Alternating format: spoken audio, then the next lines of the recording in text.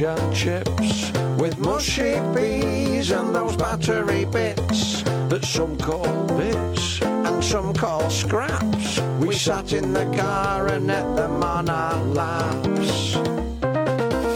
Oh, Mary had a cod, Joan had a plaice, and my pickled onion had a very tart taste. It made him wince and screw up his face. I loved it though, John.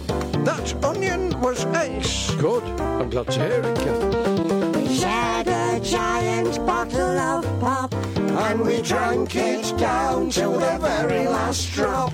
the meal we agreed had been a delight. Then we wiped our greasy fingers on a handy wipe. There you go, John. Thanks, love. Oh, can I have another one, please, Mary? Yep, all right, Ken. Are you all right there, Joan? Oh yes, thank you. And when we'd finished our fish and chips, Joan lit up one of her filter tips. Once Not in upon a time in the kingdom of Bovina lived a man and a woman who begot a man-child.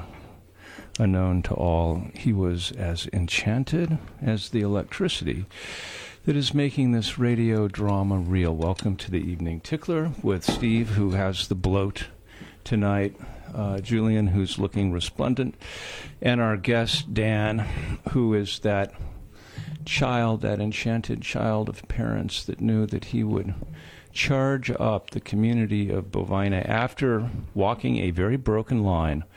Born here, wandered off, came back, and is now redefining Bovina in ways that, Dan, how are you doing that? How'd you do that, man? What kind of magic dust you put down on this stuff, Dan? Talk to us, man. I don't know what voice it is. Well, Yeah, man. Walk that broken line. you know, I wasn't born here. Oh, you weren't born here? I was not born here. Where were you born? Long Island. Oh, really? You're one of them? Okay. Yeah, That's, I am. My parents were weekenders. Yeah. Oh, so you're just... oh, wow, we're so loud. We are. I'm Yeah. going to turn this It's, down a little bit. Yeah, it's an earlier version of what Yeah. this is now. Oh, everybody is born in Long Island and comes I'm out here. pretty sure that my parents were one of the first weekenders in Bovina. Really? Yeah. You know, back then, you know, it was all farms. All those places were working farms that are now second homes. And what everything was these little vacation places. There was Soutsos Farm on Pink Street. There was a Elms Farm on Coulter Brook. So There what was the gig? People came... it was supposed to be like back to the land holiday making. They or something. came and stayed at working farms. Yeah, and that was the supplemental income to a lot. these There were farms, like yeah. 4 or 5 places in Bovina. It was before these farmers grew dope. It was they Right, made their money exactly. with mom cooking eggs and cleaning the sheets. And then, of course, hunting was huge. So a lot of hunters would come up, and that was a lot of source of income for the farmers back then. So wait, so your parents came up... I swear, I'm like screaming here. Yeah. So your parents came up because they wanted like a back to the woodsy a kind of weekend whatever. getaway, and they stayed at Elms Farm on Coulter Brook. And then my mom looked around, and there happened to be a farm for sale. And I'm pretty sure that was one of the first farms that was broken up into different properties. Bill Inman, who was... Which farm is it? Where? It's on Bovina Road. It's on Bovina Road. It's now Silver's, and it was subdivided. I'm pretty sure the first subdivision in Bovina in like 1966. So what the hell were they thinking? Why were so they're on Long Island doing what? They were both teachers.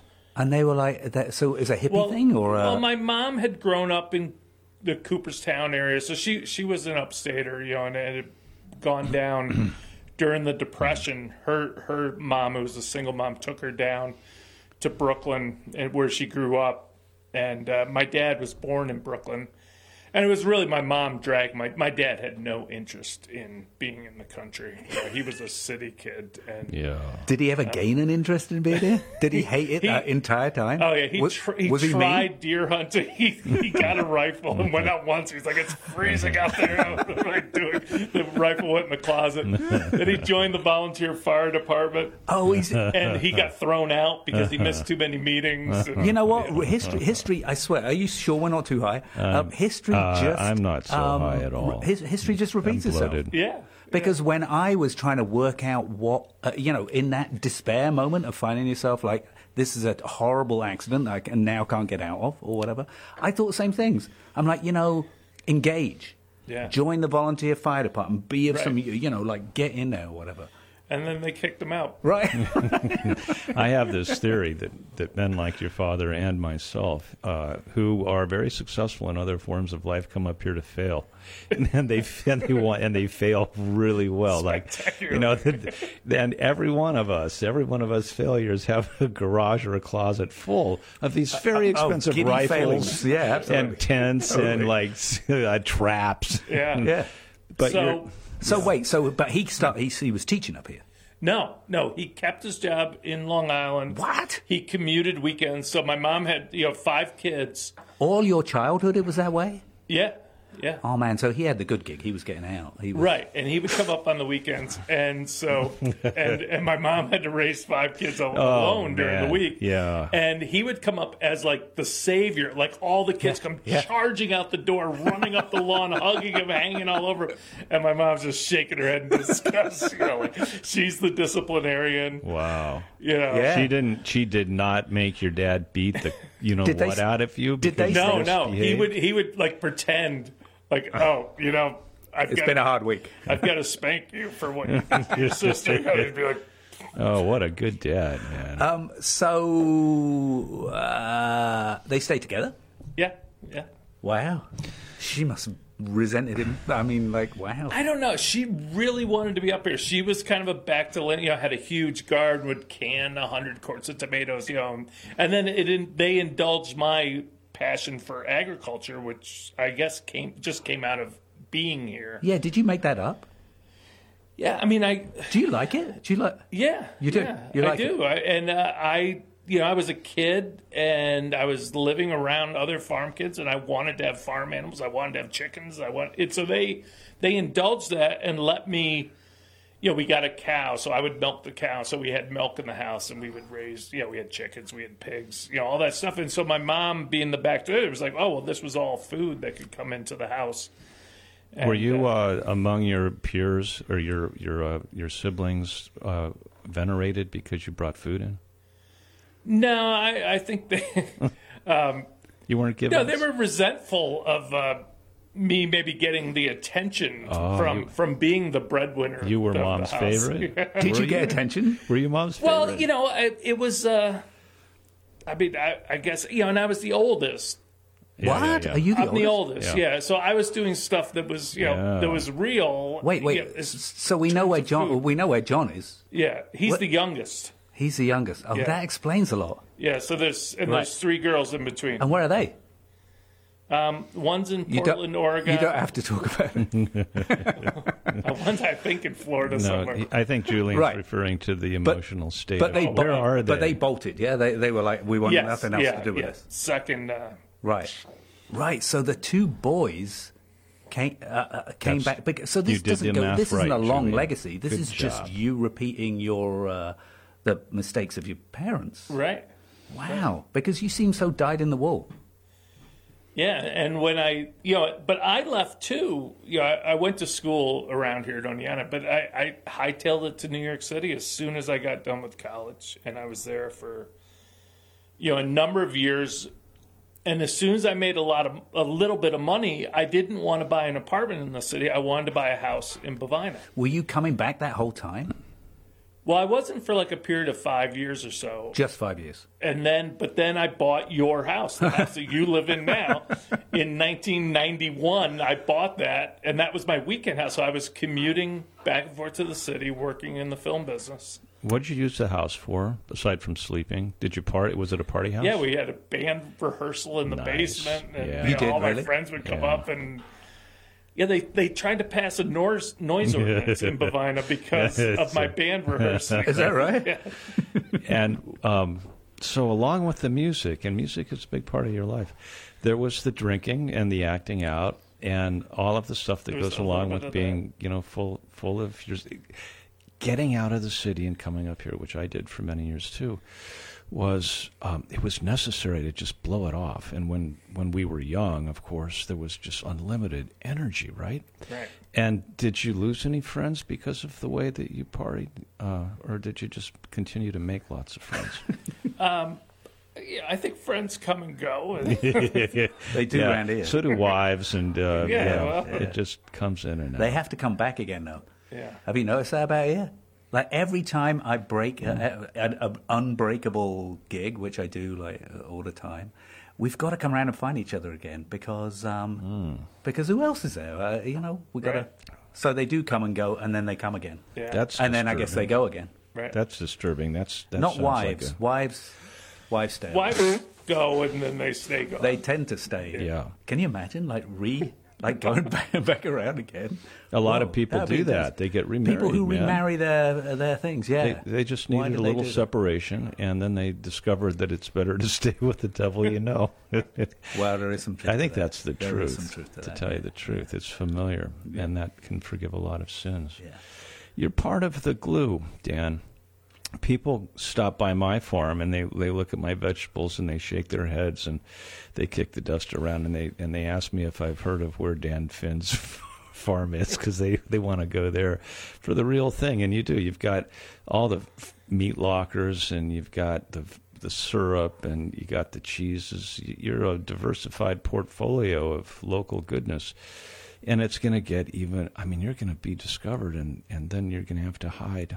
Well, actually, there's something to that, a little bit, which is because when we were at Table on 10 or whatever, we used to do the same thing. What you've got over some of those other guys is you've got that Brigadoon thing going on, where people feel, if they've made it all the way to the corner of Huffington and Burney, that they found... It's so true. Dan's right off in the middle of nowhere. But that's a benefit.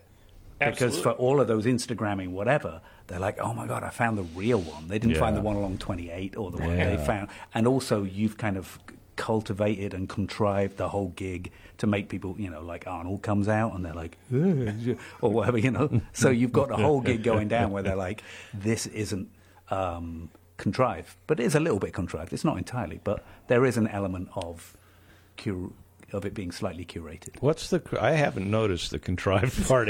You you are the most unfortunate man I've ever met. It's all very true. I mean, I've seen you making syrup, and I've seen you making cheese, and I've seen you putting the meat in the freezer. And Arnold, the hired man, is all too real. Yeah, He's so real.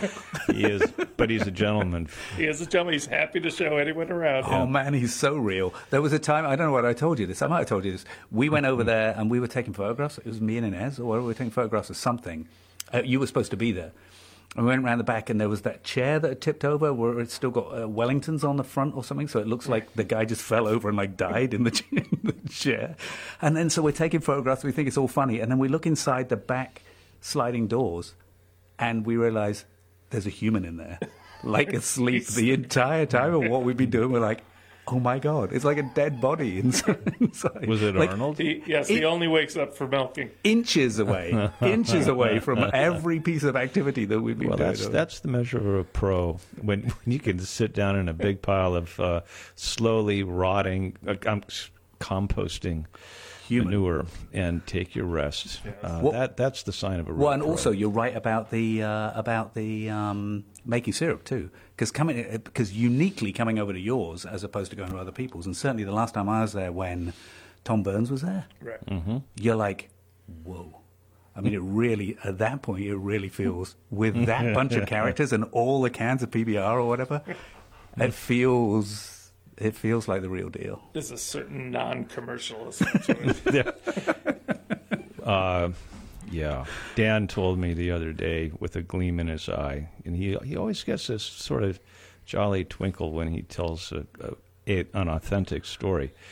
Steve, I was talking to him about my cattle. He said, Steve, I had to go up to Tom Burns' place, and we had a dart gun, and that's a gun that has poison in it that puts bulls to sleep for a little bit. And we had to run around the woods for half a day darting these bulls, and then getting, and you have to get them so that they're just two-legged kind of stable so that you can walk him into the back of the trailer. And these were big wild bulls, and it was tough. And we darted him, and we had a few minutes, and we had to guide him in. And it never quite worked well with this bull, and it was kicking. Oh, I remember I asked Dan this because I want to have a radio show where we talk about bulls that kill people. And so Dan immediately comes up with this thing and proceeds to tell me, oh, the end of the story is we got the bull to the auctioneer in Unadilla, and he wrote us back and said, don't you ever show up here again. Evidently the bull completely tore the entire the entire sale barn was kicked apart. No, the auction house in Unadilla. Oh, up there, right. But these are stories that come from somebody that walks the walk, and the stories that are told. If you want to sit down with us on the Evening Tickler and listen to stories from Dan, the man. You know what? I guess that's true. I guess that is a critical difference between what you're doing, certainly, and what I'm doing. I mean, you've made a little bit more of an attempt, but you put one foot over. But I'm a lily dipper. Right. You didn't lily dip. You're actually, you are, even though I don't view you as a Delaware County dairy farmer, because I know you from so many other versions or whatever, that's actually exactly what you're doing. Yeah, I don't think I became fully vested in this thing until I got milk cows. And it's because when you're a dairy farmer, it's 7 days a week and it's twice a day and it's unrelenting and it's like you just give yourself. Stupid. It is. I was 48 when I started that, and you're now 275 in cow years. But But it really changes who you are. And I mean, even after 1 year, I went the first year without anyone else touching the cows except me. So I milked 365 days because you wanted it. You wanted it to be that way. I didn't have any other Nobody choice. else wanted to touch No it. one would. I mean, there's no money. It's not like you could pay anyone. Yeah. And so that's twice a day. So it's 700 and whatever. 730 milkings in a row and Arnold, my now hired man, he came around a couple of times and said, you need someone to help you. And I was like, I can't afford anyone to help you. And he came around again. He's like, you really need someone to help you.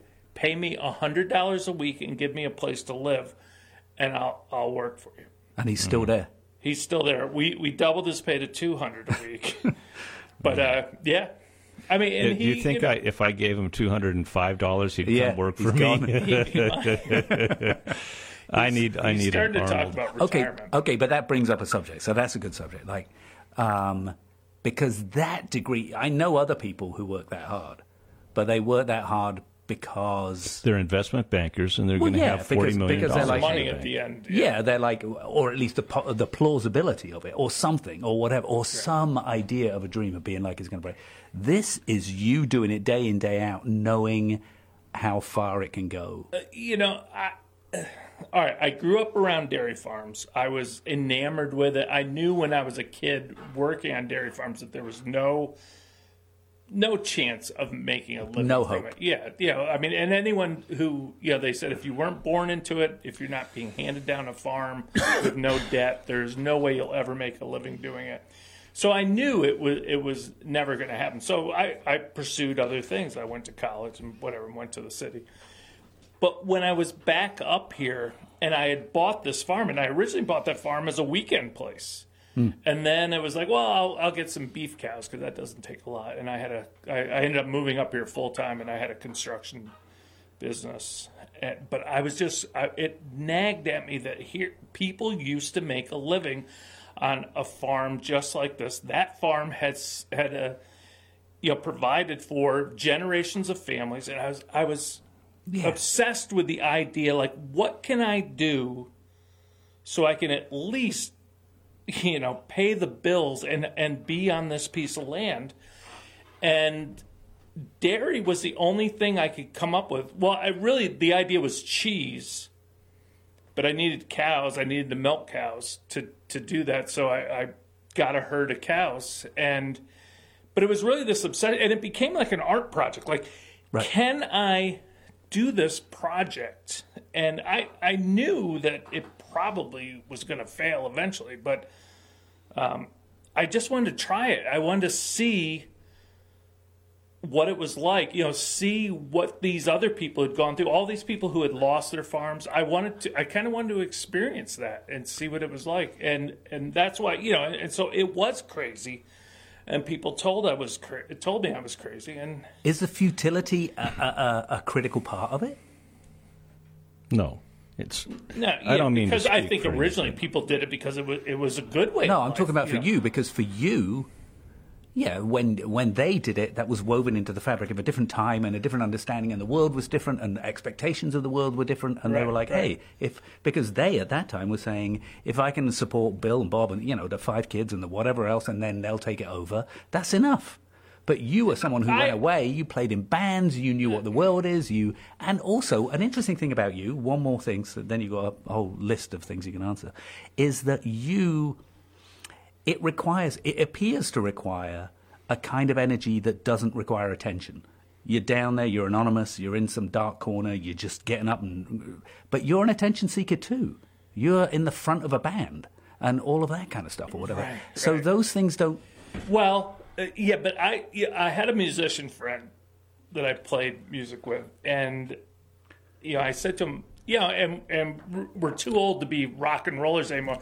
And I said to him, I go, this farming thing, it's like being a friggin' rock star.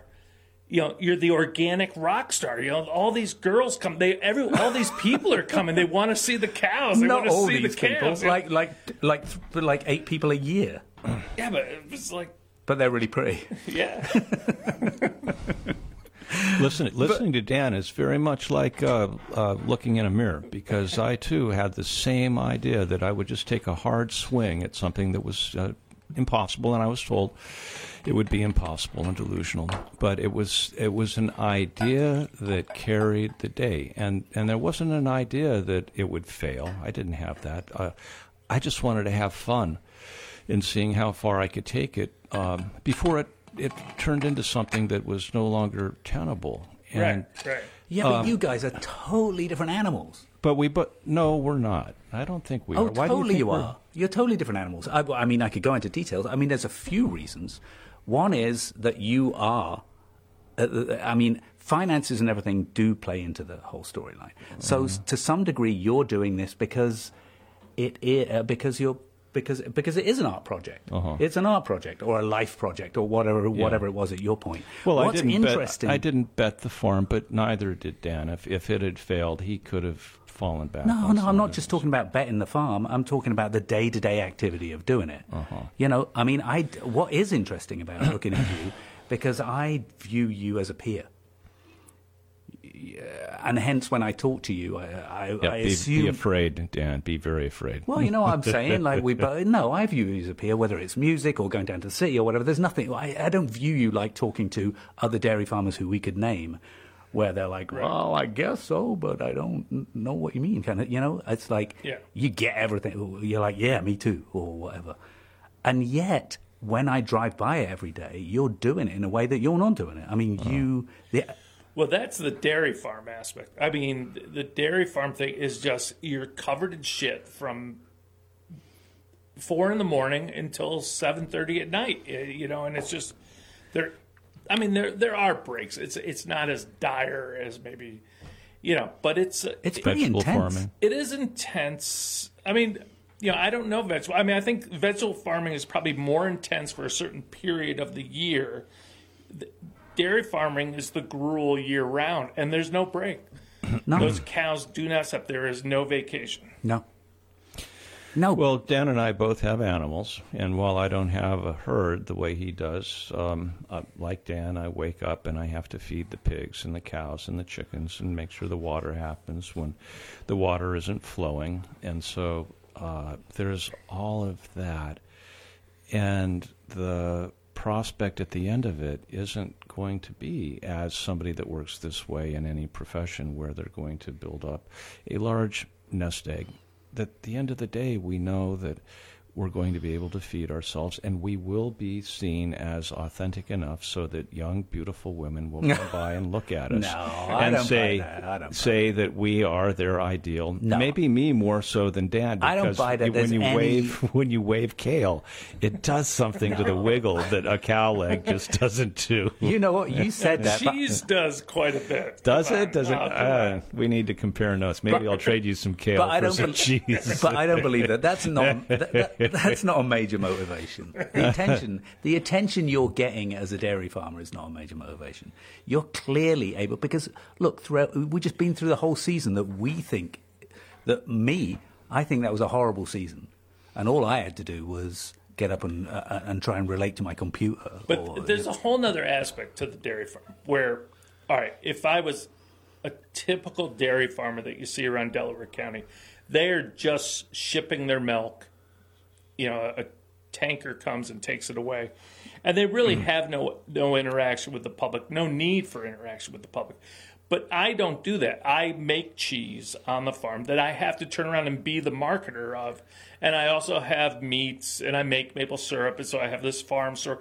So for me, it is about interacting with the public, and it is a little bit of being on stage and being celebrated as a farmer, you know, where a typical dairy farmer is anonymous. Yeah. To their, their food, they're completely unrelated to what's on the supermarket. Well, and not only that, they don't even know how to deal with any attention that they might get. You know, Right. when Table on 10 started to knock on the doors of people and say, "Hey, you're kind of amazing. You're doing this," they were like, "Ooh," like they didn't even know what. And there a is camera. something appealing to that, to be, you know, for me to be that isolated, but. You really can't make a living. I mean, at least the value-added stuff that I do, you know, puts a little bit of money in my pocket, you know. So the tanker coming, you know, maybe pays the bills, but the farm store gives me some lunch money. And the ego side, and it fuels your ego. Yeah. is that also like, because now, obviously, you're going to move away from being Brigadoon down the middle of where nobody knows where you are. And this is going to be a sea change because you're right in the middle of the destination village in the refurbishment of the old creamery. And so the PR is all big or whatever. Now you've kind of come out from being this mysterious kind of cool figure to being like kind of mainstream Catskills, part of this wave, yeah? Yeah, and, you know, and my now wife Shannon is, I mean, she's the poster child for that. Totally. And the legendary with a D-A-I-R-Y. Oh, she's totally the poster child, because not only does she have all of the credibility and all the thing, but she's cute too. Right. So everybody was like, "Oh my God, this is exactly what we're looking Yeah. for." And in fact, I can even step back a little bit from it, hopefully, and let her take the reins. Yeah, baby, that's what we like. That would be better. When we get the good-looking wife doing the work and bringing home the money. So wait, so what does that mean, though? So the moving into the... Well, maybe I'll be more in the creamery, and she can be more the face of the... But you're into it, yeah? I mean, yeah. I mean, we're developing different cheeses and different yogurts, so we're very excited. I mean, and we're not only very excited, but we have to do it. Especially her farm. Her farm's a conventional farm, and you know, like what's in the news. I mean, these farms are just going out of business left and right. There is no future for any dairy farm that's not either growing to a factory size or turning their milk into products. No, we're seeing those stories. I mean, I think you posted them, the like dairy farm suicide thing or whatever. Yeah. Seems to be a real thing at the moment. Yeah. Right. They put suicide prevention notices in your milk check. They do? Yeah, with the conventional farms. You know, it's like, open that up, here's your suicide prevention. Don't kill yourself. And now let's look at what you made this No, but month. that's because it's Delaware County where there's still hope. There are other counties in New York State where in the milk check they just have a loaded line of Glock 9mm so that you can get it over with. They're like, kill yourself. That's their favorite. Just do it. You're listening to WIOX Community Radio, live and local in the Catskill Mountains at 91.3 and on MTC Cable Channel 20. Get us at WIOXradio.org or on the web on any smart device. You are listening to the Evening Tickler with Steve and Julian and Dan.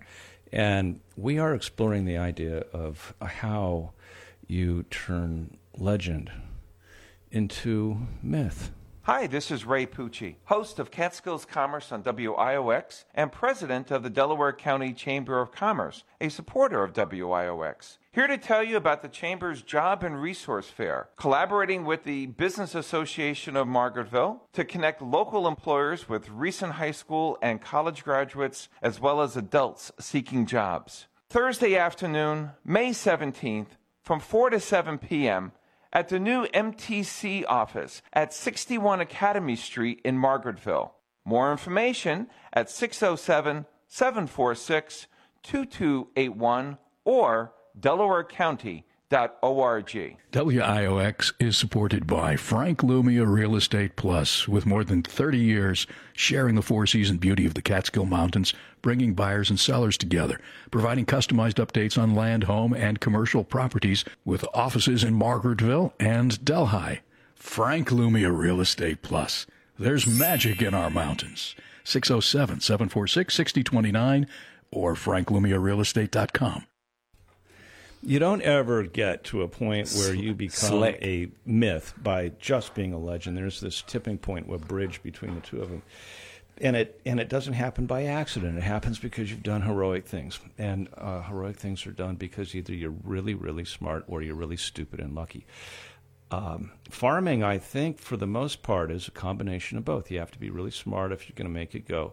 And then if it's going to really go, you've got to be lucky. And I haven't figured out where the luck comes into play because there are so many fashion things that go on that if you fit into it, then you're going to get turned on. Wait, the organic method thing, the fact that we're in the epicenter of hipdom, these are lucky things. Wait, didn't we just talk about the fact that luck, like what's amazing about dairy farming is that it has no space for luck? Well, that's the difference between legend and myth. You can be a dairy farmer and make a commodity dollar if you just do it right and have no luck at all. You just plod day in and day out. But if you're going to take it the next hike up, if you're going to turn a commodity into something that's packaged and get an exponential amount more, okay, you can get $1 for a cup of milk. You can get $10 if you turn that cup of milk into cheese, okay? You can get $100 if you turn that cheese into an experience, right? And what Dan and Shannon, I believe, have done that turns them into the sort of mythology everybody's looking for up here in the mountains is that they're very cleverly turning it all into an experience. No, that all makes sense. That all makes sense. And, I mean, one of the interesting things about Shannon is I had always assumed, because she'd made that leap, the Cowbella to me seems, from my perspective, feels like a brand. It is, yeah. Right. So it's gone past that that experimental stage where you're like, can I make some cheese out of this, or how can I to something where you're like, hey, I know how to do this, and I'm turning loads of it over, and it's in supermarkets and all of that. Right, and that was one of the reasons why when I met Shannon and we realized you that, immediately grabbed hold of her. Right? Yeah, the only way we're going to make that creamery work is with Shannon. That is, I hope you're listening, Shannon. Such a lame-o excuse why. for grabbing hold of you, but whatever it took, we're very proud of the two of you for grabbing hold of each other. But you did it. After putting in all of the work and learning how to be the commodity dairy guy, and Shannon did the same thing. She came from off marketing, successful person, came back, saved the farm by changing the rules and in making yogurt out of the milk. The two of you, after your labors and your life, decided, maybe late at night, that you could take it to a level that nobody else around here is doing it. Those conversations must have been fascinating. Yeah, so what is that? Yeah. So, yeah, it was, Shannon, we met as two dairy farmers who were making products. I was a cheese maker. She's a yogurt maker and butter maker. And she had problems with her plant that she was hoping that I could help solve, namely taking skim milk that was something that she couldn't make use of, and that maybe I could make cheese from it. Because she'd already taken the stuff that she needed for the yogurt, so she was left with a byproduct. Right, and it was mostly the butter, because the butter took all the cream and all was left was skim milk. And she untold people would order her butter, but she couldn't get rid of the skim milk. So it was just, that's where our collaboration came from. It was like, well, could I make Parmesan cheese or something that could be a part skim and make use of it? So that's where our brainstorming started. And I was trying to make that cheese in my little cheese factory on the farm. And then when this Creamery thing came up, we were like, well, maybe we can do this, and maybe we can turn all of our milk into product. And maybe we can change the yogurt, make the yogurt, instead of a skim milk yogurt, make it a 2% fat yogurt, strain it, do the things that people now, they're embracing fat more, Their model was kind of based on that 80s no-fat yogurt stuff, which is, it's just not as popular. Yeah, we don't look for that anymore, do we? Right. So, so that's where the Bovina thing, the Creamery started from. And then we started looking at equipment like, okay, here are all our labor problems too. And here's how hard it is to do it in her plant. So, okay, we need equipment that's automated. So we started looking for, it's not huge equipment, but small equipment that was more automated that could actually fill the yogurt cups and seal them without a human hands doing that, things like that. So, that's what we're moving toward. And, the problem with turning all your milk into product is that you end up with an enormous amount of product. So, we then have to think about, all right, how do we sell it? Yeah. And it's like we're making 6-ounce yogurts. We're going to be making 6-ounce yogurts. 6,400 a week. Wow. We have to sell.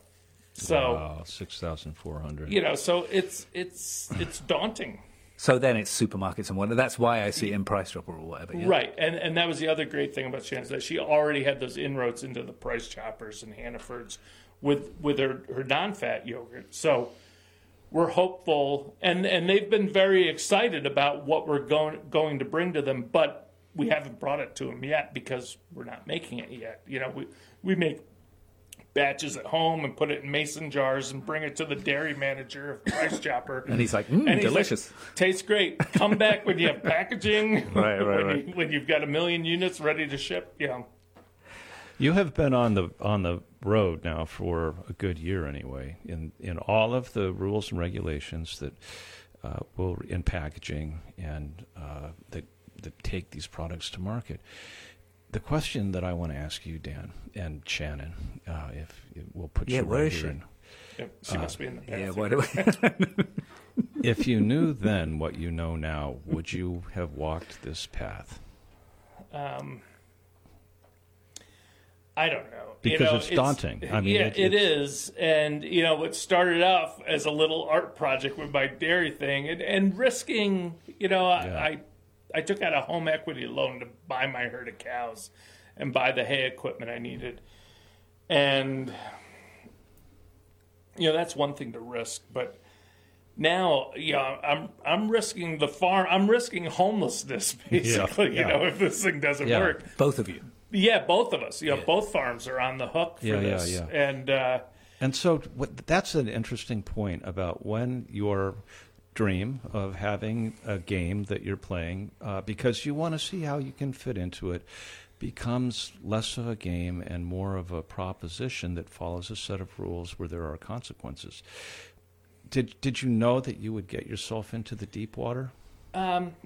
I didn't, and it feels like we keep getting deeper and deeper. Yeah, that's the way. And I just think we don't really have a choice but to go forward. It's a Hail Mary pass at this point. But also, I'm okay if I end up with nothing again and start over, or not even start over. Is she? Well, she's resigned. I mean, we've talked about options. Have you asked her? We've talked about moving to You're a Vermont. disaster. She would maybe become a doula. Shannon. Maybe I would work for some cheesemaker up there. We live in Burlington. We've talked about the options. But the thing right, is, because you thickened the yogurt by having a kid. As well. Yeah. And that makes it all the better. Man. But the fact is that while there is a Hail Mary going on and you are in the deep water, you've got right right in another 100 yards out there is a barge full of people that are saying, yes, come to get here. And these are all of the people that have said, when the product's ready, we're going to take it on. No, it's more so even it's than not, that. it's not like you are out there in the ocean after the ship has sunk, wondering how long you're going to be able to tread water. You will likely get to that point, and things will be fine. I think so. I mean, I think people have liked everything we've put out. It's good food-wise stuff. so far. So and it's like I'm really thinking if we, it's just there's a lot of dirty politics in the food business, and so you don't know, like shelf space on supermarket. You don't know what. Yeah. Like for example, I ship milk to Horizon Organic. And they got wind of what I was doing. Now, this is a nationwide company, and they dropped my contract, because you were going it alone. Because I'm going to put bottled organic milk on the shelves. It's like, oh, yeah, well, we're cutting you off. So, like, I couldn't ease into this business. Yeah. So it's like, and it's I completely understand, but it's like they play hardball. There's no little, some guy is represented 0.1% of their market. Yeah, I mean, what do they care? I mean, they can't have that because it could be. But it's the beginning of the rot. Right. So they don't want farms making their own product. So so there are those little things. Yeah, but I mean, we've talked about it. We talked about it in terms of product and shelf space and all that kind of stuff, and having a good product. But you have another thing that is going to be, to me, that's going to be the difference between success and failure, which is that you've almost got this tourism PR thing going on, which is by moving right into that space that was the Creamery in the destination village where everybody is saying, what's next? Right, and putting the milk cows right there. Right, you crystallize the brand not by saying, like, do you want to eat this cheese? It tastes nice. You stop being invisible, and everything that comes out of that kind of glowing storyline comes out with some of the glow of it being from the Bovina Creamery and all of that. It's true. So that's what's going to be. There's a lot of people that will come through Bovina Center, but I keep coming back to, but it's 6,400 yogurts a week. There's not that many people visiting Bovina. It's not the visiting thing. It's the iconic thing. I mean, if the PR thing, and I don't know how that works out or whatever, but the PR thing obviously spreads way beyond the 64. Fear not, Dan, because what happens is for those people that go through Bovina and touch the Bovina Valley Farm experience, and they go back home and they tell their friends and their family, we have just been and we've seen, and we're believers and taste this. This is what their backyard looks like in your mouth. And then their friends are going to go to the supermarket and they're going to ask, why is there not this 6-ounce yogurt here? I want it. You, of course, know that all you have to do is wait for your disciples to go out there and spread the word. It'll take a year or two. But Julian's spot on, and the guy is, the best marketer in the world.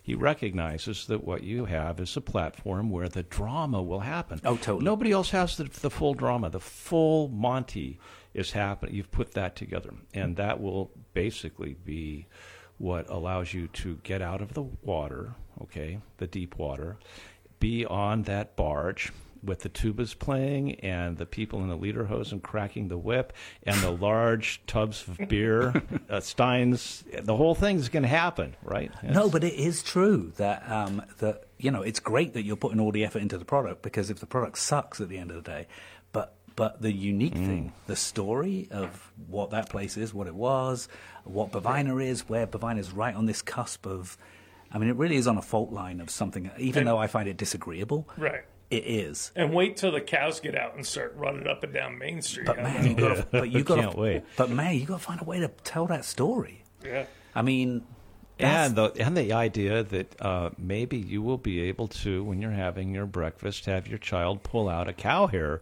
from the yogurt and say, "Mommy, what's this?" and you can tell the magical story. It's one of Dad's pubes of organic. How are those pubes, Dad? Are they still around? Did you say cow pubes? Are they like the same? It's the same thing. No, they're not curly. Right. They're straight. But.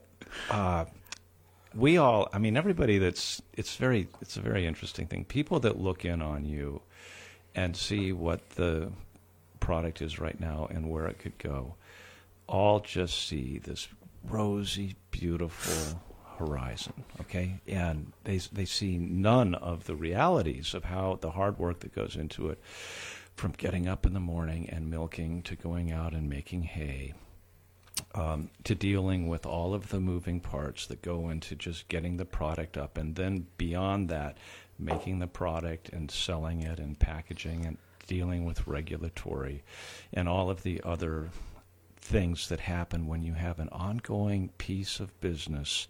This is the thing about farming that has totally disillusioned me. It's not building the business. That's fun and exciting, and it's part of that dream cycle that you and I got into it on. It's the maintenance. Because in the maintenance of something, that's where the real pro comes out, because everything's always breaking. All of the unpredictables are always happening, and you're always farm hacking. And it's not just keeping up the energy, but there's an attitude there. You know, you cannot do 750 milkings a year without a certain attitude. And you and Shannon evidently have that bone in you, right? If you didn't, then none of this stuff would have gotten to this point, and we'll get there. And I don't know too many people that really understand that. If they did, they wouldn't complain about what anything costs. They would be grateful. Yeah, it's just... Yeah. I mean, the cost of food is a major aspect of the whole thing. You know, what it costs to produce real food for, you know, in these factory farms, and how they alter the scale, and how we have to live in that scale of what these factory farms are able to do, and dumb down all the food. And, you know, and we wouldn't exist if there weren't people, consumers, who look beyond that, who want real food. Yeah, but they need money. They do. It's really unfortunate. You know, there've been people, some local congressmen who wanted to. You know, there's a lot of talk about getting real food into urban areas, and every time they start talking about that, and they want to have summits and talk about that, it's like, but they don't have the money. It doesn't translate. You know? The only reason that your product can be sold at Table on 10 or at Brushland or whatever is because rich people eat there. Right. I mean, exactly. We couldn't take your product and then add. So, you know, if I wasn't farming, I wouldn't be eating as well as I do. Right. Yeah. You couldn't. So you'd have to eat from BJ's. Right. Of course. Yeah. I mean, trying to make people understand, when people turned up at Table on 10 and they're like, really? $15 for a pizza or whatever? You're like, well, if you're using real food and you're making any markup at all, that's what it's going to have to be. Yeah. But they're able to go to Price Chopper. I mean, I had that even with city people with a chicken pot pie, where they're like, you know, your chicken pot pie is $15. Right. And they're like, I can go to Price Chopper and I can get a chicken pot pie for like $6 or whatever. Like, there's a frozen pizza there for $4. Yeah, justify that to me or whatever. And you're like, well, I can't. I'm using stuff, you know. But the people, but also eat it. You know, cook both side by side and eat them, and there's such a difference. Well, you know what? That's really hard to say. That's really I think that's not an argument you can put forward, because they're like, I'm full. I'm like, whatever. You know, I mean, that's tough, because then you start getting into this effete quality issue where they're like, don't you taste how the chicken has a different mouthfeel? And they're like, no, you know, and nor do I, probably, or whatever. But there's another thing going on. The point is, you've got to have some money to waste, or to perceive as wasting, on, like Julian doesn't go to those places or whatever, because she's like, I don't have enough money. Yeah, it's a tough one. You know, Michael Pollan writes a lot about that dilemma where only rich people can afford real food. Of course. And it's true to do that. Not only do you have to be smart, but you have to have money. And then you have to have a place where you can get it. And even rich people that know about it sometimes are in a position where they can't have access to it. But the point is, more and more people are getting smarter, and more people do have the money and realize that the extra 10% of their income that they spend on food will save them from diabetic, cancerous, and other medical issues. You know, the old cliche, pay the farmer, pay the doctor. People are starting to practice that. I don't think they're thinking that. I do. More and more people are. It's not for everybody. And that's the sell that a farmer like me, if I really cared, And what I do when people say your tomatoes are expensive, and they're the price of Price Chopper tomatoes, but they want to see the organic farmer being the gouger, pricey, stupid guy, and so they put that on it. It's fascinating. Yeah. And I will tell them that, for those people, maybe they're never going to be changed. But for those that do look for organic, really good food, they know the difference, and they're going to come and find it out. I think that if you stay the course and the experience continues to be good, word spreads organically, and more people come. I've seen that even in our stupid little farm stand, that every year more and more people come happy to have found it, and happy to see what's in it. Oh, no, I think you got a way better chance than that. I agree that it grows exponentially, but I really don't see it growing locally. I mean, no. I had a tenant in the trailer right next to my farm store who lived there for 9 years and with his family. They never once in 9 years stepped in that farm store. Never once. It was the dollar store, man. And Pringles. I even offered them, help yourself to milk out of the bulk tank. What are you kidding? It's not pasteurized. I'm not drinking that. Okay, suit yourself. Yeah, but I think you put your finger on it. Like, locally, that's not going to happen. But you do, and this is a much longer conversation, we should do another one. With that creamery, I'm repeating myself, but the way that little entity crystallizes a lot of different forces that are coming together at the same time, and if the story can get out and the story is bigger than the sum of its parts or whatever, everybody's looking for an iconic, in the same way as I know you guys went and researched certain places in Vermont, right. And you were like, how did these guys become like the one? Like, like the legendary one. There always has to be one. Right. And Bovina right now is in that place where, like, by reopening that creamery and retelling that story, if the story's told right, could be, even though I'm sure you can identify 100 around the country that are doing the same thing, that really could be the one where everybody's like, you know what, let's go with these guys' product. That's true. And, and the other thing is that, especially with the yogurt, because we have the 6,400 a week, I definitely go into the supermarkets and I look at what Chobani and the big boys are selling their yogurts for. Maybe not on sale for $10, but what their normal prices. And I was like, well, we have to figure out, we have to match that, and we can. We can compete with Chobani, and so it really comes down to it's not like we're asking people to pay double for that yogurt. We're just we're just selling that local story, selling the whole story. If we're in Albany, our story doesn't really resonate that much. It's really just about, here's a local farm. No, but it could do. Yeah. If you became a little bit legendary, right. You could expand that circle of people being like, oh, I always get it from here. Legendary. Oh, yeah. No, don't do that. That'll break Shannon's heart. She came up with that one. No, you can't do that. How about our yogurt? Our oh no, Steve! I feel it coming. Oh. Our cows are fed with water as pure and clear as a 15-year-old's libido. We used that. We talked about that last week. But there are beguiling things in front of you that will sit on top of the hard work, that late at night around a few beers you'll kick around, and they will allow you to package and promote your product in ways that will make people pay 3 or 4 times what they normally would. Right. And maybe the line is quality has its price, but it's true. Right, let me write that down. In one form or another, that wins the day. The old cliches, all you have to do is add new energy to the old cliches. Quality does have its price. I think you've got it. Like, if there's some way that you can make people feel like they belong to your story, it's the opposite of everything we're talking about. Like, all the marketing techniques that are used to sell things are all rubbish or whatever. But the thing of making people feel like they're on board with your journey, of this weird, it's the opposite thing. It's like going gonzo with it. It's not actually Well, finding. true. That's a good point. It's the thing of Listen being to Julian. that kind of He did it ragged, at table like, one oh my time. God, you're on this thing with us or whatever. That would be amazing. Yeah. But that's a longer conversation. But we could talk about it. All right. Yeah, Next right. week. So, give us some advice, Dan. You've given me a lot of good Get advice. bigger, get out. Get bigger, get out.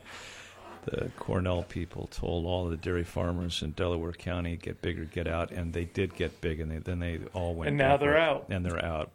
Is that what they said? Yeah. They said that's a true Well, thing. that they was said. true.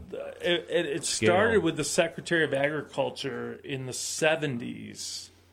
You know, they wanted to move everything toward corporate agriculture Right. in the 70s. They started. Yeah, it's been a long journey, but it's really coming to fruition now where, you know, the small guys, it's all factories, and they're beating down these small guys who milk 100 cows or less. Yeah, They don't want to send trucks to pick up their milk. They're coming up with excuses.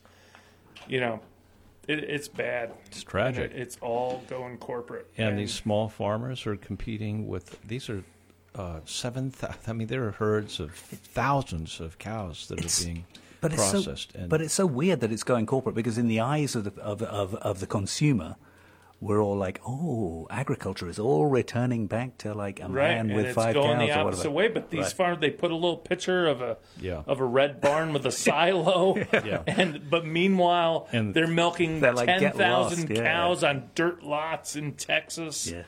And it's crazy. That's organic too, yeah? Yeah, and they're calling it organic. Extraordinary. And they're paying off, we assume they're paying off the inspectors because there's no way 10,000 cows are on grass. And also me and Julia are going into like the store and paying an extra $3 and like feeling good about ourselves for the organic whatever. Yeah. What a It's bunch of sad suckers. Huh? and tragic. But we don't know what to do.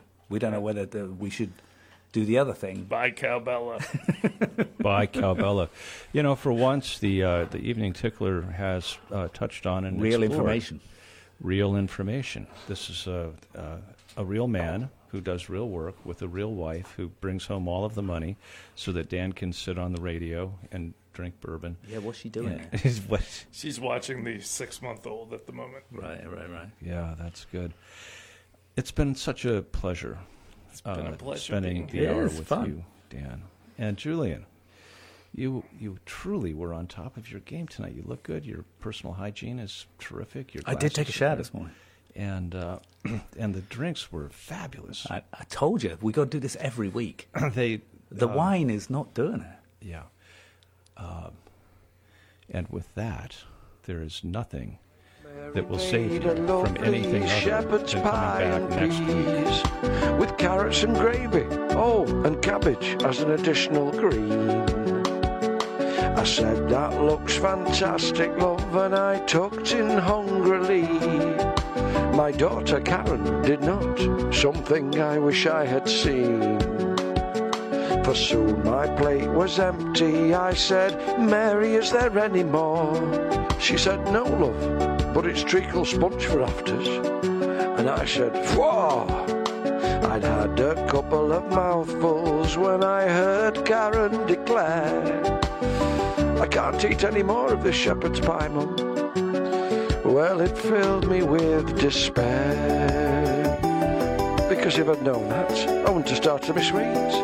But I can't go back to savoury now. That shepherd's pie was stunning, but I'm halfway through my pudding. I can't go back to savoury now. My taste buds would go crazy, and I can't go back to savoury now.